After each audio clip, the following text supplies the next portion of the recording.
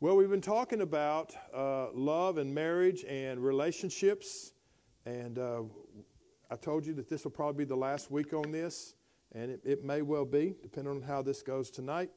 This could be my last night, come to think of it, depending on how this goes tonight. But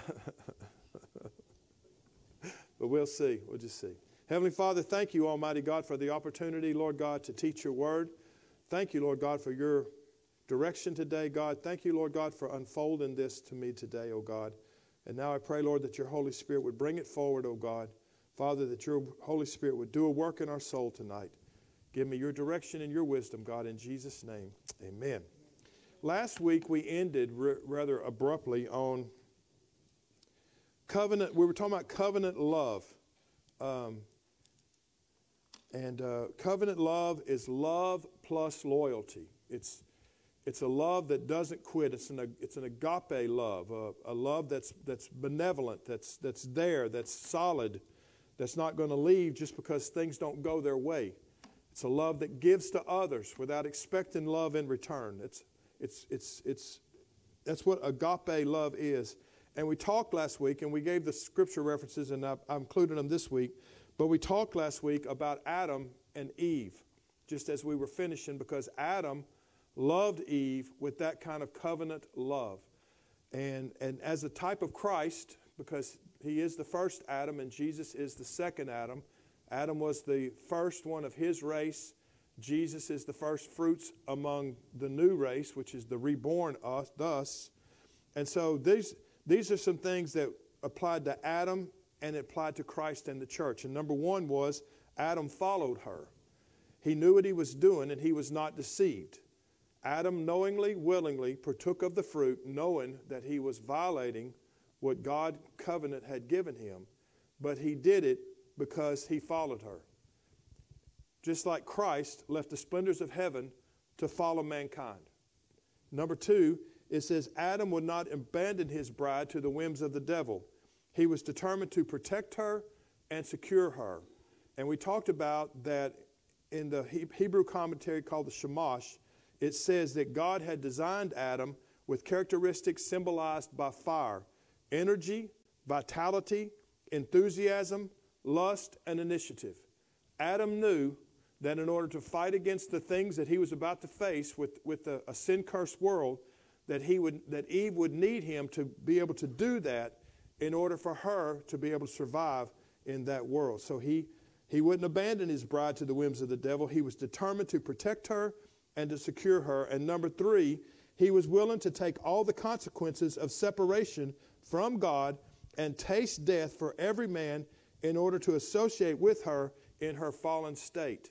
So the third thing that we want to notice about Adam is that he was willing to take all those consequences of separation. He was willing to taste death for every man to associate her in her fallen state. Men go into battle willing to die for their country or to die for a cause.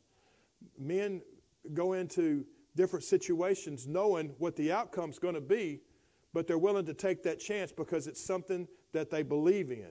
It's something that they push for. And men are somewhat unique in that. That's how God designed us, is to have that fire. If you remember, God designed Eve to be a what? Help meet. And what did that mean? To be opposite of man. To stand in the way of man, to help his lust, his vitality, his initiative, his enthusiasm, not to become that fire that consumes everything. Because when you look around the world and you can look throughout history and you can see that there's always been your Mussolinis, your Hitlers, your Roman emperors, people that had unbridled lust, unbridled initiative, unbridled, and they were wicked, they were cruel. I mean, look at all the ways we've come up to kill men and women.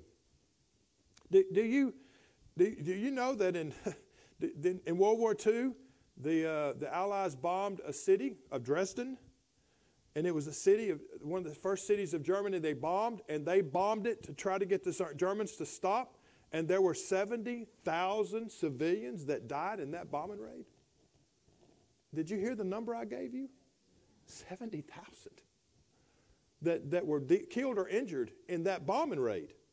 They didn't just bomb military, they bombed civilian targets. And that's what I'm telling you.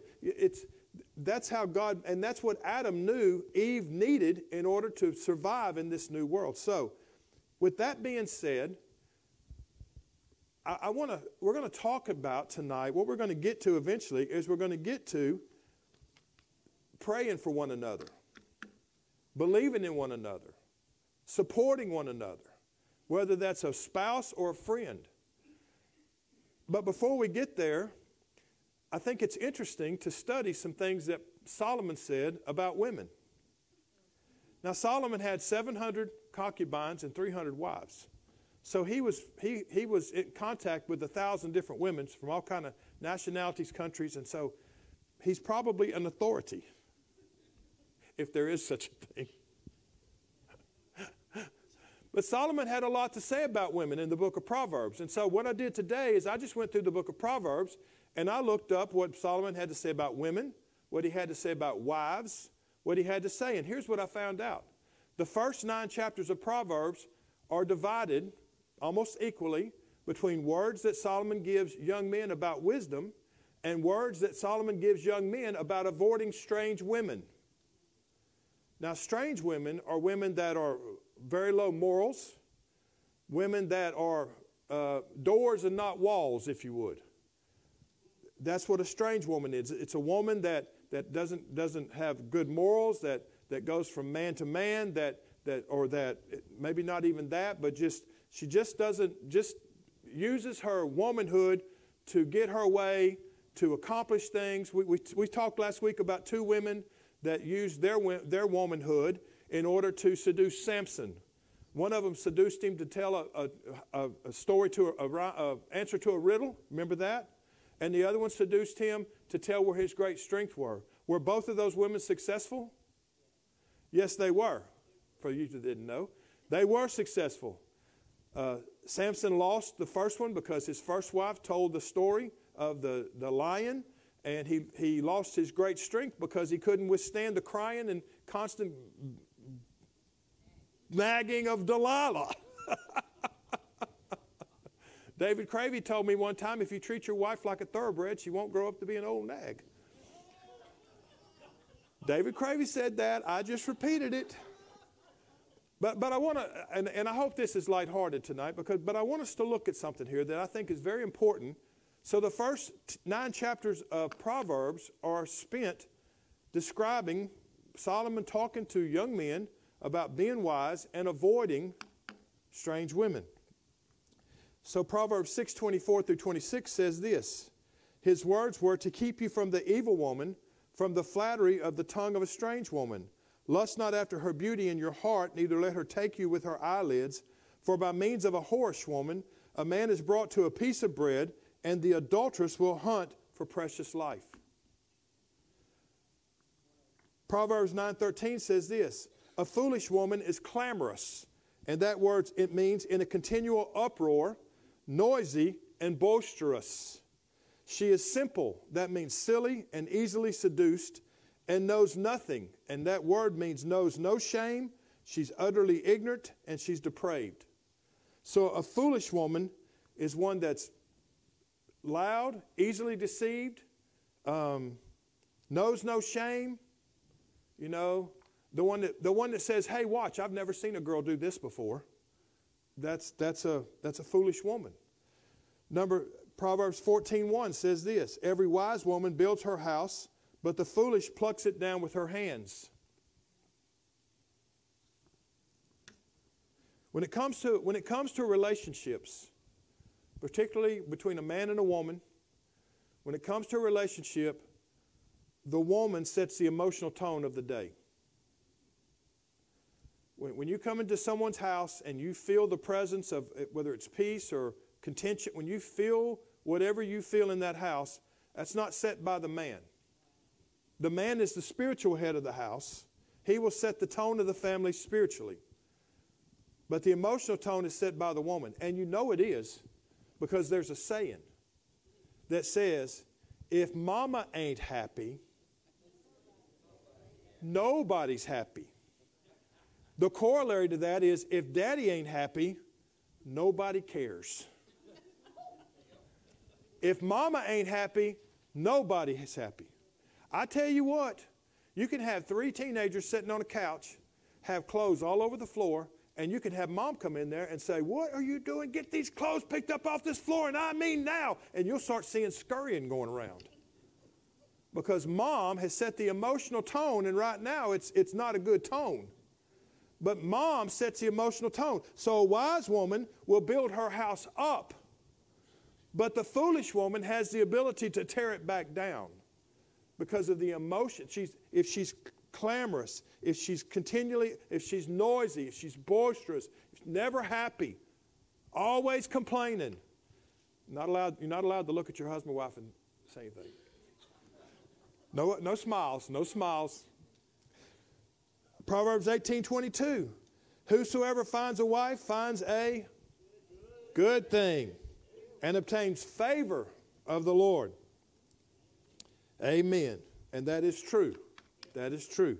I found a wife, and she is a good thing. As a matter of fact, several of you have told me that the best part of my ministry is my wife. And I will agree with you. I enjoy my wife. I do. She's a lot of fun. Proverbs 19:13 says, a foolish son is the calamity of his father, and the contentions of a wife are a continual dropping. What does that mean? Continual dropping. Never ends. Always something else to deal with. Continually. Doesn't that sound exciting? None of you are amen to me. Houses and riches are the inheritance of fathers, and a prudent wife is from the Lord. Now, I told Kathy one time, I said, you are spending too much money. You're going to have to slow down on what you spend. And you know what she told me? You better be careful because I could spend twice what you make. You did tell me that. You want a microphone? No. A prudent wife is of the Lord. A wife that's cautious, a wife that doesn't just spend everything and buy everything, that continually spending money. I think y'all know what I'm talking about. Proverbs 21:9, and the corollary is 25:24. She's got me nervous now because she looked at me funny. Like, huh? You told me that you spent, okay. It's better to dwell in the corner of a housetop than with a brawling, that's a contesting, quarreling, and contentious woman. You guys are scared to say amen, aren't you? I know you are. Proverbs 27:15. Oh, I missed one. Proverbs 21:19. It's better to dwell in the wilderness than with a contentious and angry woman. There you go. Now you're getting with me here. Proverbs 27:15. A continual dropping in a very rainy day and a contentious woman are alike. Isn't this fun? You having a good time yet? Proverbs 30:21-23. For 3 things the earth is disquieted, and for 4 which it cannot bear. For a servant when he reigns, a fool when he's filled with meat, for an odious, that means hateful, jealous, looks on others with utter disdain and hatred, that means she's haughty, arrogant, woman when she's married, and a handmaid that is heir to her mistress. So these are some things that Solomon talks about that he's noticed about women. We have a whole chapter, chapter 31, and does any of y'all know what that chapter's called? The virtuous woman. So Solomon devotes, in his book called Wisdom, Proverbs, he devotes an entire chapter to the characteristics of a virtuous woman. And I'm not going to read the whole chapter, but I do want to read you the last 5 verses. He says, strength and honor are her clothing, and she shall rejoice in time to come. She opens her mouth with wisdom, and in her tongue is the law of kindness. That should be when, not we. She looks well to the ways of her household and eats not the bread of idleness. Her children rise up and call her blessed, her husband also, and he praises her. Many daughters have done virtually, but thou excellest among them all. Favor is deceitful, and beauty is vain, but a woman that fears the Lord, she shall be praised. So, why am I reading you all this stuff about women in Proverbs tonight? Why am I telling you about this? I mean, it's kind of funny to read it, but why am I?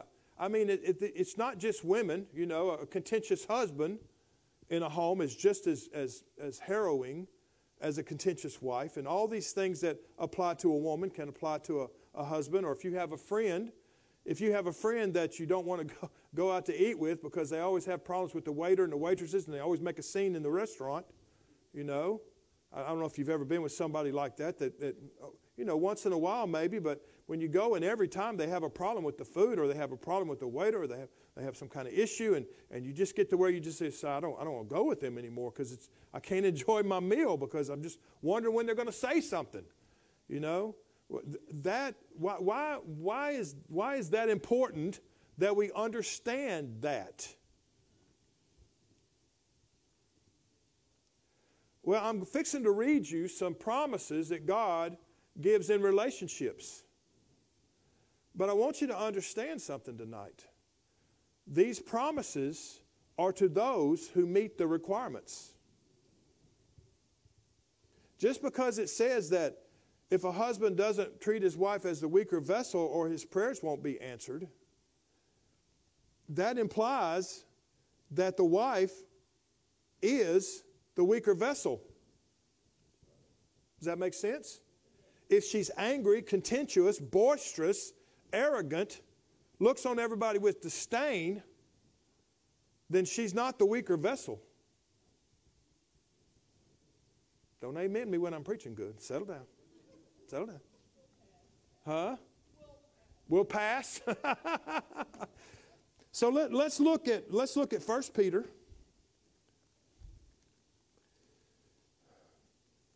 I'm kind of sweating just a little bit. I don't know if you noticed it. And I'm trying to. Am I still on good ground here? Does everybody still love me? I didn't write it. I'm just telling you what it says. I hope so. 1 Peter 3:7. First 7 verses. Peter says this, likewise, you wives, be in subjection to your own husbands, that if any obey not the word, they may without the word be won by the conversation of the wives, while they behold your chaste conversation coupled with fear. Whose adorning, let it not be with the outward adorning of the plaiting of the hair, or the wearing of gold, or the putting on of apparel, but let it be with the hidden man of the heart. What is that saying? Is that saying that women shouldn't they shouldn't plait their hair, they shouldn't wear gold, and they shouldn't put on nice clothing? Is that what that's saying? No, what's it telling me? Yes. There's nothing wrong with, as a matter of fact, I think it's, you know, I think a woman is the most beautiful creation that God made. And she should, you know, I don't have a problem with a woman wanting to look nice. I don't think that you should what am I trying to say? Somebody help me out here. I don't think that we should try to tone that. I mean, it should be decent and modest, of course. But I mean, the concept that, you know, that in order to be a godly woman, you don't wear makeup and you got to look like you walked out in 1950. You know, I mean, and if you want to dress that way, that's your business. I mean, it's none of my business how you dress. You dress how you want to dress. I'm just saying that you don't have to dress that way in order to be considered holy and righteous and somebody that's godly. God moves on women that are wearing lipstick and makeup, and I mean, as far as I'm concerned, what I've observed, it's fine. So, you know, it's the hidden man of the heart, because God's looking on the inside in that which is not corruptible, even the ornament of a meek and a quiet spirit, which in the sight of God is a great price.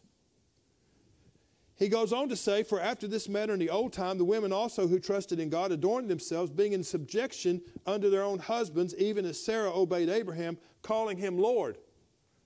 Now, I want you to think about something for just a minute, because I thought about this afternoon.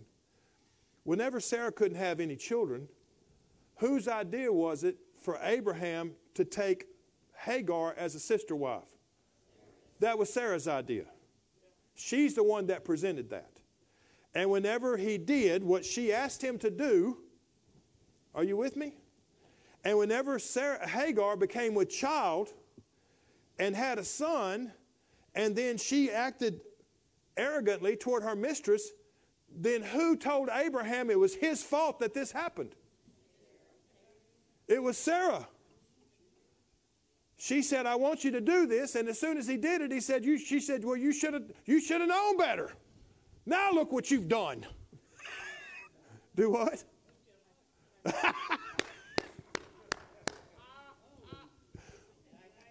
So my point is this. You don't have to be a mealy-mouthed, subservient woman to be godly. When I got amens on that one. You don't have to be that little quiet thing that just wanders through the house and whatever you want, honey, whatever you want, honey. You're allowed to have an opinion. That doesn't make you not a godly woman just because you have an opinion. Doesn't make you not a godly woman just because you speak your piece. But I'm going to tell you this. There came a moment when Abraham said, we're going to leave the Ur of the Chaldees and we're going to go to a land that God showed me. And she may have argued for a little bit, but there came a time when she just followed him. She listened. She had respect for him. She knew that he heard from God, and she may have argued for a minute, but when time came, she followed. And I think that's very important. It doesn't mean you don't have opinion, ladies. It doesn't mean you can't voice that opinion. It doesn't mean that your opinion is slighted. But it does mean that there comes a time when you got to move. And in order to make a move in a spiritual sense, God has ordained the man to be the spiritual head of the home. Okay. Even as Sarah obeyed Abraham, calling him Lord, whose daughters you are, as long as you do well and not be afraid with any amazement. And we talked about that. That amazement word there is a strange word. It's really, it basically means that you don't act out of character. You don't have tremendous highs and then have tremendous lows. That you act within character of who you are. If you complete those things up there in the top, if that's the type of woman you are, then the man, likewise ye husbands, dwell with them according to knowledge, giving honor unto the wife as unto the weaker vessel. Who made her the weaker vessel? God did, but who chose to take on that position? She did. She chose not to be contentious, right? Am I right? She chose not to be angry. She chose to follow. She chose to be the weaker vessel. And because she chose that, then we should honor her, giving as being heirs together with the grace of God, that your prayers be not hindered. So, if a woman has met these requirements on the spiritual side of the coin, because the man is responsible for the spiritual leadership of the home. If she's met these requirements and then you don't give her honor, then your prayers will be hindered. But if the woman is contentious and angry and bullying and like a continual dropping, then the second part doesn't work. Does that make sense? And it's the same thing with a man. If you're bullying and jealous and controlling and always demanding your way with your wife or with a woman or with a friend or however that works, if you're just that way and it's going to be your way or the highway and you don't ever listen to them and you don't ever give them any say, it's just, the floggings will continue until the morale improves in this house. If that's your way, then your prayers aren't going to be answered either, because you're not giving respect as unto the woman. God created her to be equal in an opposite sense, but equal. Is that right? In this day and time when Peter's writing this, for the most part, women were considered one step above a hired servant. They were basically there to prepare the meals and have the babies, and that's about it. They swapped them, they bartered with them, they traded them, they married them for treaties. And God said it's not to be that way. Back in Genesis, I created Adam and Eve to be equals, but in opposite senses. And that's the way it is to be. And as long as we meet the requirements of what the Holy Spirit's laid out here, then our prayers will be answered whenever we pray together in unity and in faith. Isn't that the way it always works? It always works that way. When they were in one mind and one accord, the Holy Spirit fell. If we want to have the Spirit of the Lord moving inside this building, then we're going to have to be in unity. We can't have contention in here and expect God to bless it. Not going to happen.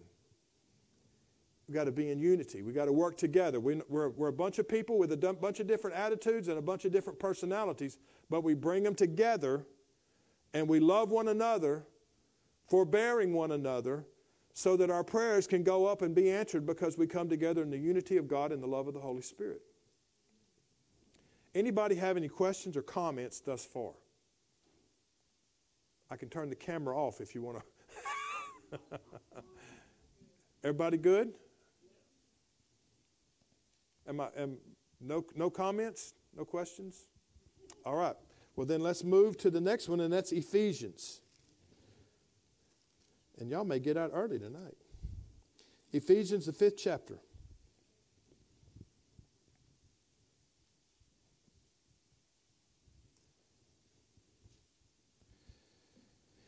Ephesians chapter 5. I have verse 24 on here, but let's start with 22. It says, "Wives, submit yourself unto your own husband as unto the Lord. For the husband is the head of the wife, even as Christ is the head of the church, and he is the Savior of the body.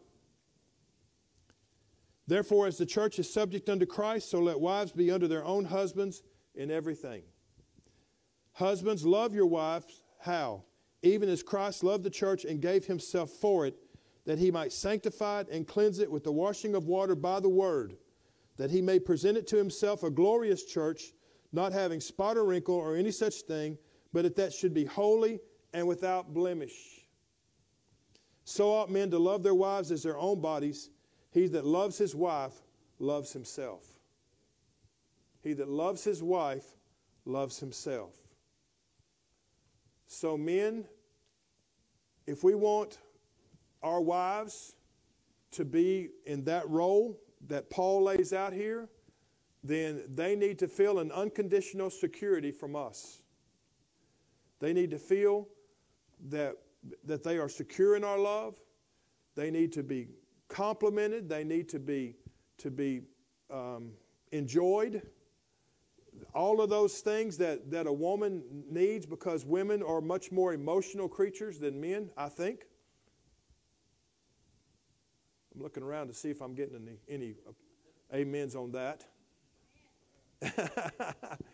And so therefore, the emotional side has to be, we have to be aware of that. Just like tonight in church, I said tonight that I enjoyed feeling the presence of the Lord.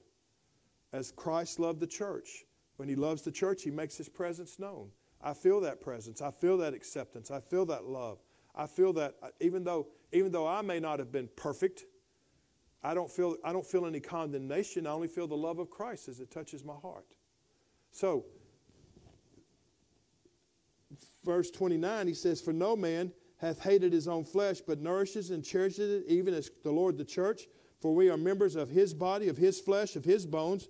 For that cause shall a man leave his father and mother, and shall be joined to his wife, and these two shall be one flesh. This is a great mystery, but I speak concerning Christ and the church." And the last verse says, "Nevertheless, let every one of you in particular so love his wife, even as himself, and the wife see that she reverence her husband."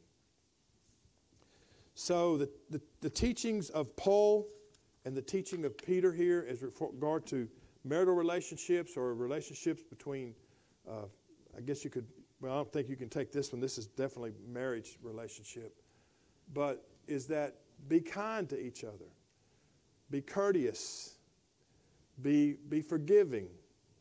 And as we nurture those attributes, then our prayers come together and they are not hindered. But if we fight and fuss, won't submit, demand to have our own way, be uncaring, ungiving, not courteous, controlling, jealous, envious, if that's in a relationship, then it's going to be hard for you to feel the love of God in that. God helps us to give us self-esteem. God helps us to give us freedom in our mind. God helps us to know the love of Christ.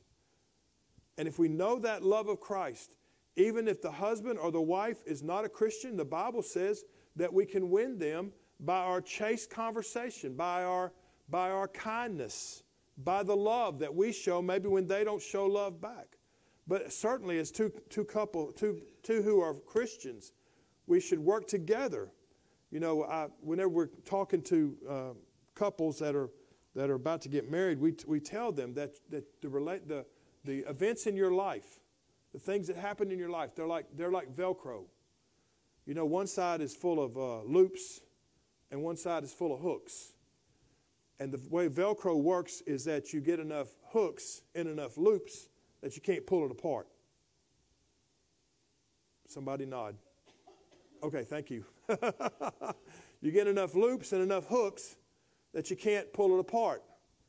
And that's the way events are in our life. Whenever we share an event, when we share a day, when we go through a problem and come out the other side, whenever we each event, I can't think of all of them, but each event that you have where you share something together is an event where you put one hook inside of one loop. And the more those that you share, the more compliments that you give, the more that you work together on that relationship, the more times you talk, the more times you know each other, you communicate, the more times you do those things, the more hooks you put in loops. And eventually you can get enough loops in there that Velcro makes the two become one. But if you're continually tearing at it, then that'll never come together like it's supposed to. The two will never become one. It'll always be two people living in a house that haven't been able to bring their lives together because they haven't made those loops, those hooks, to form that relationship to make the two become one. So, that's all I've got tonight. That's it. So, now do you have questions or comments? The biggest thing I think that makes a marriage work is learning to talk to each other. Communication. That is to me, that is the biggest thing. Yeah. It's learning to communicate and accept each other's thoughts.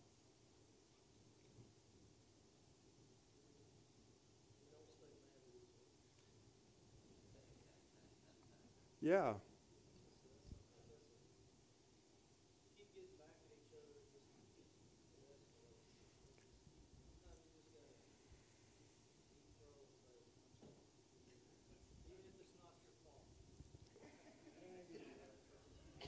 Well, you know, we talked about the last word. It's real easy whenever the situation gets heated, it's real easy to always want to have the last word, to give that last zinger. Yeah, well, your mama's ugly. Anyway, you know. To give that last thing, but we talked about that those things don't help.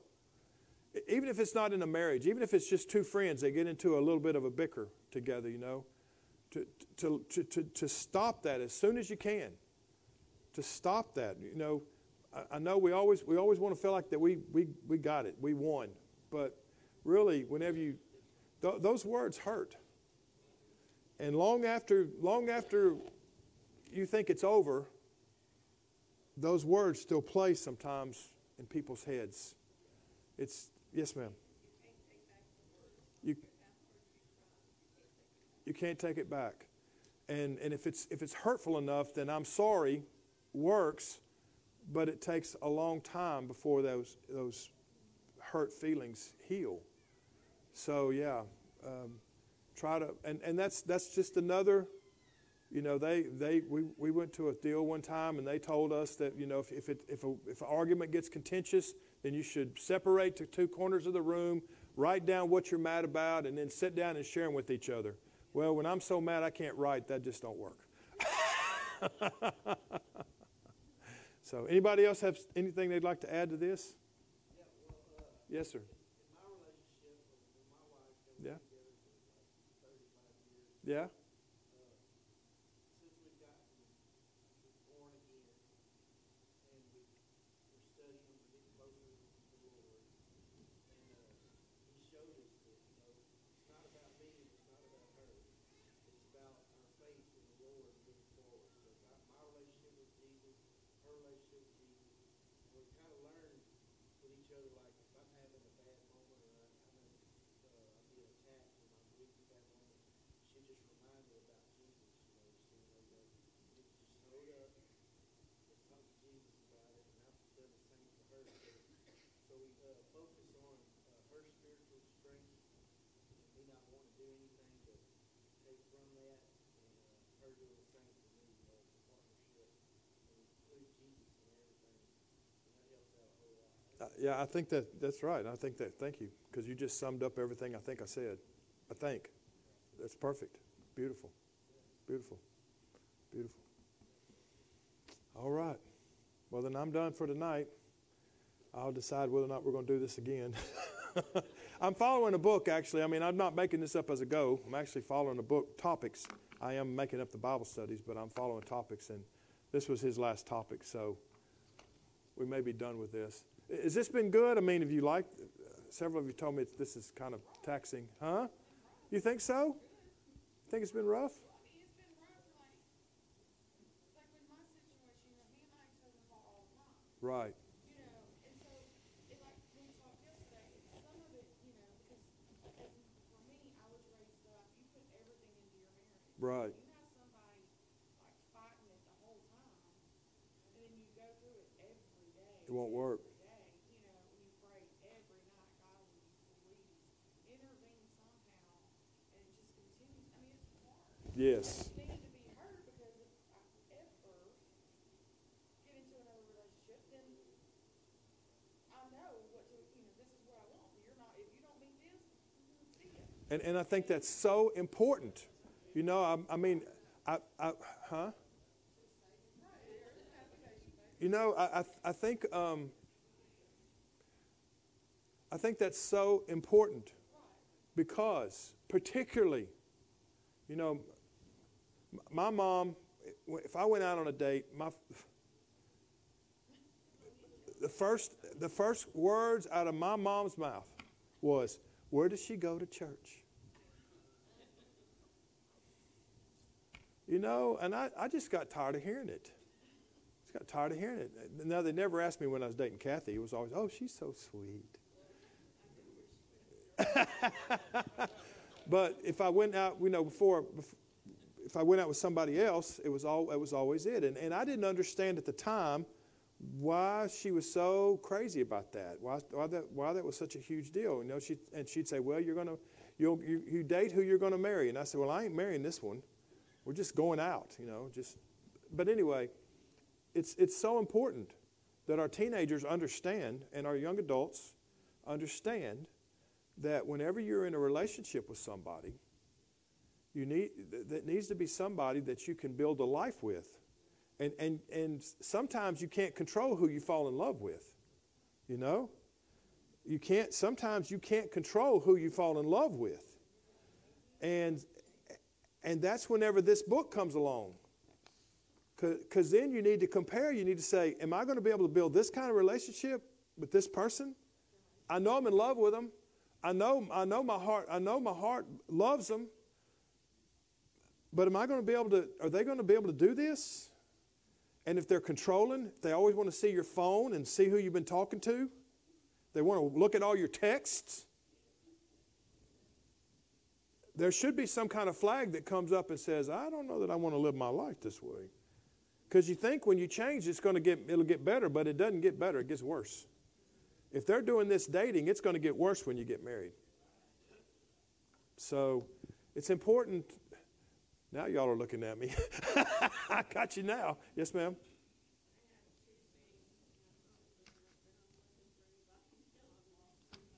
Okay.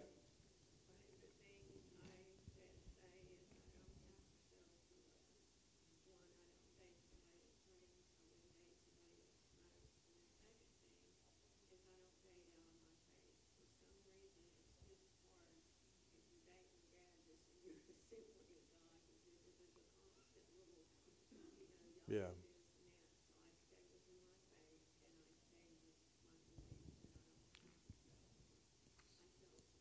Right. Yeah. Because if two are together, if we walk together on the same path and two become one, then our relationship it's a wonderful, beautiful thing. To be married to somebody 45 years, 34 years, 50 years, 60 years. It's a wonderful thing to know that you built that kind of relationship with somebody. And God created male and female so that we never get bored with each other. Could never get bored. If you continually reinvest in each other, you won't never come to a place where you just say, well, I'm just bored in this relationship. If you continue to invest. Okay, I better quit. Stand with me tonight. Let's stop.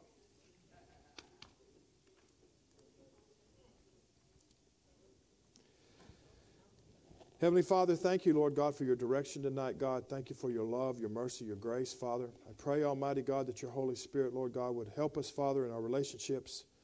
God, that your Holy Spirit would lead us and guide us every step, Lord God, to be the men and the women, oh God, that you have designed and ordained us to be. Thank you, Lord God, for this time tonight, Lord God, and I just thank you, oh God, for the opportunity to teach and to preach your word, Father. Lead us and guide us and direct us, oh God, and bring us back at the appointed hour, Father God, to praise and worship you. In Jesus' name we pray. Amen. Amen. God bless you.